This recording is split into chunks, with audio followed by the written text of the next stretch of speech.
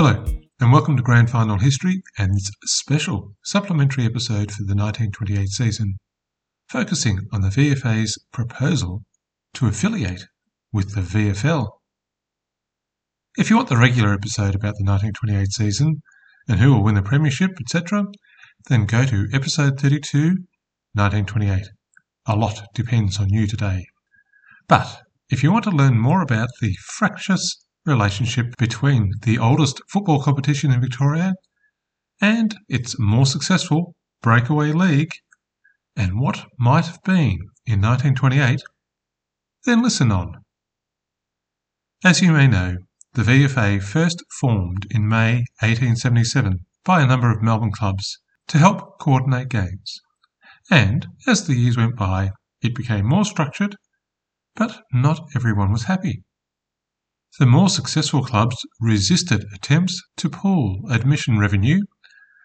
There was also some unhappiness about the level of violence associated with some clubs, and there was also a push to update the rules of the game.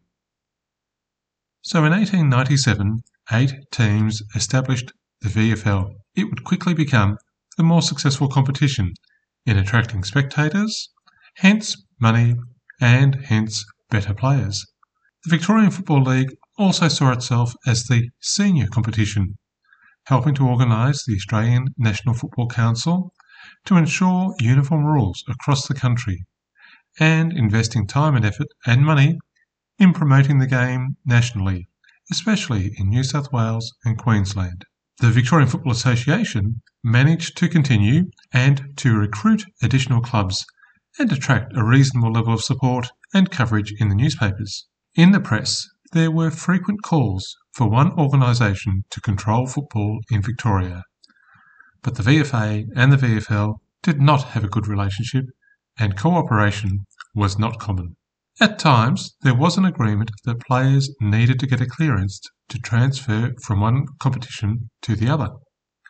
One of the reasons the VFL agreed to this was to stop VFA clubs cherry-picking established VFL players and paying them large amounts of money, which had an inflationary effect on the wages of other players. For example, Footscray, still in the VFA, recruited Collingwood's captain Con McCarthy as their captain coach in 1922, paying him £10 per week, compared to the £2 10 shillings he was getting at Collingwood. The agreement on clearances between the competitions succeeded in reducing the number of players switching competitions and reduced the wages spiral. But the agreement fell apart in the lead-up to the 1925 season, when the VFA claimed Coburg from the VFL Second 18 competition, and the league poached 3 clubs from the VFA: Hawthorn, North Melbourne and Footscray. The VFA threatened to take the VFL to court regarding this switch of 3 clubs, but it did not follow through. Instead, along with Coburg in 1925, they recruited Camberwell in 1926 and Yarraville in 1928. In March of 1928, the relationship with the VFA was raised at a VFL delegates meeting, with suggestions that the VFA associate itself with the VFL. One delegate proposed that the league hold out the olive branch, but listening to some of the delegates illustrates why many in the VFA thought the league was an arrogant organisation with a dismissive attitude to the VFA. Collingwood's delegate, Bob Rush, said, "Many blessings have been bestowed on the league, and we ought to be generous in our treatment of the poor. The association represents poverty in football. We are in power, and those in power should be merciful to the powerless. We should not let any paltry thoughts of players we might secure interfere with our voting on this question, and I appeal to delegates to vote in the interests of football." I believe Bob Rush was genuine in his thinking about what was best for football, and his analysis of the strengths and weaknesses of the respective organisations was probably accurate. But I am sure the words he used and the impression created would not help get the VFA clubs on side. They were a proud organisation, proud of their heritage as the original football organisation in the state, and not likely to appreciate talk of poverty. During March and April, there were many discussions, and the association did approach a conference with the VFL as a matter of significance, with the potential for affiliation, but not amalgamation. Affiliation was seen as a starting point to a more constructive relationship with the league, especially addressing the stopping of transfer of players without clearances, as well as working together in the best interest of the game generally. The potential for soccer and rugby union clubs to take over existing football grounds was also identified by the VFA delegates as a real threat if VFA clubs were forced out of existence. The position of the Brunswick Football Club was used as an example. Of 36 players on their list from the last season, 16 were at training with VFL clubs. As well as affiliation, the VFA proposed several options to take to the meeting with the VFL, including discussions of a two-tier competition, with the VFL as Tier 1 and the VFA as Tier 2, with promotion and relegation, or alternatively, 2 conferences, with the top 2 teams to play off for the Premiership, amongst other options. These were reviewed by Forward in the Age, noting that VFL clubs were not keen on a relegation scheme because of the fear that once a club fell into Division 2, it would have difficulty in regaining its spot in the top-tier competition. Also, the potential problem if Melbourne were relegated, which could lead to the MCG being unavailable for finals. I'm not sure I find that argument particularly convincing, given that the MCG was managed by the Melbourne Cricket Club, and even the VFA had been able to use the ground on occasions, generally much to the VFL's displeasure. Despite the willingness of the VFA to move forward on affiliation and the various options that they brought to the table, the most important meeting between the two bodies, as described in the newspapers at the time, ended up in an anticlimax. The VFL rejected affiliation because the VFA had no district scheme or zoning of suburbs to restrict players to a specific club based on where they lived. The league also refused to commit to the hold-on player clearances between the 2 competitions that had been in place in the lead-up to the start of the 1928 season. The only result of this most important conference was an agreement to form a new committee with 5 members from each body and an independent chair. By the middle of May, there had been little progress. An old boy in the Argus wrote of the league's attitude.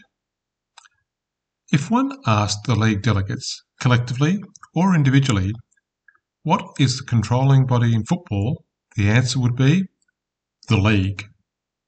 If one went further and said, what does the league control? The answer would be, everything but the association. If another question was asked, how is that body to be disposed of? The league delegate that knew their history would reply, we've been endeavouring to do that since 1897 without avail. We took Richmond, then North Melbourne, Footscray and Hawthorn, but new clubs joined the association. We've taken their players, but the clubs keep going. Some might say that this is a pretty fair summary of the VFL's attitude then and until the demise of the VFA. The end result of the consultations was a meeting in June where the VFL proposed aligning individual VFA clubs to VFL teams, with each league team allowed 2 clearances per year from their allocated VFA club. For example, Carlton would be aligned with Brunswick, Collingwood with Northcote, South Melbourne to Port Melbourne, and St Kilda to Brighton. Melbourne would have the choice of 2 players from across the VFA, and Geelong would not be given any access, given that they had the entire Geelong region at their doorstep. It was not an acceptable position for the VFA, who felt that they were being forced into a subordinate position, although it was a preview of the eventual alignment of the VFA and AFL clubs in Victoria when the AFL dispensed with reserve teams at the end of the 1990s.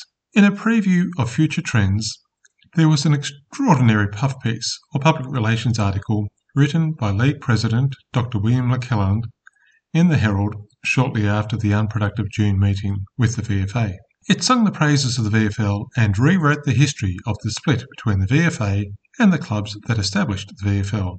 According to this article, it was not the threat to equalise gate revenue between all clubs that drove the formation of the VFL, rather the unruly behaviour when visiting teams were stoned by spectators after defeating the home club at certain grounds. A look at some of the crowd behaviour in the recent VFL seasons would undermine this argument. While there was truth in the point that the VFL supported country leagues by sending out umpires each week far and wide, there were many who felt that the league had treated the association poorly. When the league's proposition was reviewed at the association delegates meeting in July, it did not get an enthusiastic reception. There was the concern that if a VFL club wanted their 2 players, those men would be forced to move to the league. Also, the association had been an innovator in Australian football, and affiliation with the VFL would mean following Australian Football Council rules. No room for the association's individuality. Despite these concerns, no final decision was made, and the subcommittee would work with the league subcommittee before any recommendations were made. At the end of July, the league and association subcommittees met again. The association said that the league's proposal was not acceptable. The association was prepared to discuss affiliation on similar terms to Ballarat and Bendigo leagues, discuss the agreement on player clearances, or consider other options proposed by the league. But the VFL pointed out that the Ballarat and Bendigo leagues were in a different position to the VFA, as very few of their players came down to Melbourne. After further discussion, including the option of a truce for a year in the matter of clearances while the VFA considered the option of a district scheme, it was agreed that the parties would review options and reconvene at a date to be confirmed. But by August, the association delegates confirmed their rejection of the league proposal for affiliation. They had submitted 6 proposals to the league, which had been rejected. The only suggestions from the league were to legalise the pirating of association players. The VFA delegates stated that the only way the association could hold its own was for clubs to be loyal. While a few years ago every club was trying to get into the VFL, they should look at the consequences for Hawthorn, who were no better off than they would be if they were in the VFA. Their attendances were down and their costs were up. However true this argument might have been in 1928, if you do look at the long term, this example of Hawthorn doesn't quite work. While the proposition from the league had been rejected, the option was still open if the association wanted to put something else to the league. But in September, the league reviewed the correspondence with the association and disbanded their subcommittee. So the proposal for affiliation would end there. In the end, it would all end for the VFA when it was rebranded to the VFL in 1996, and most of the remaining clubs were then aligned to Melbourne-based AFL teams, as previewed in 1928. A year when the VFA and VFL seriously looked at affiliation and cooperation. The VFL would not give away much in the way of compromise, and the VFA wanted to retain their independence and their dignity, and they would continue for many decades with a loyal following. I hope you enjoyed that little detour from our regular episodes, and we can only imagine the alternate history of football in Victoria and nationally if the VFA and the VFL had worked out a way of cooperating. But I think the end result probably would not have been that different, given the strong resistance to any proposal that included relegation and promotion between the 2 competitions. So now it's time to go back to preparing for the 1929 episode. If you've enjoyed Grand Final history, please leave a review wherever you get your podcast from. The more goals we kick, the easier it is for others to find the podcast. If you have questions or want to leave feedback, please email me at info@grandfinalhistory.au or check out their website, grandfinalhistory.au, or Facebook or Twitter for more Grand Final history.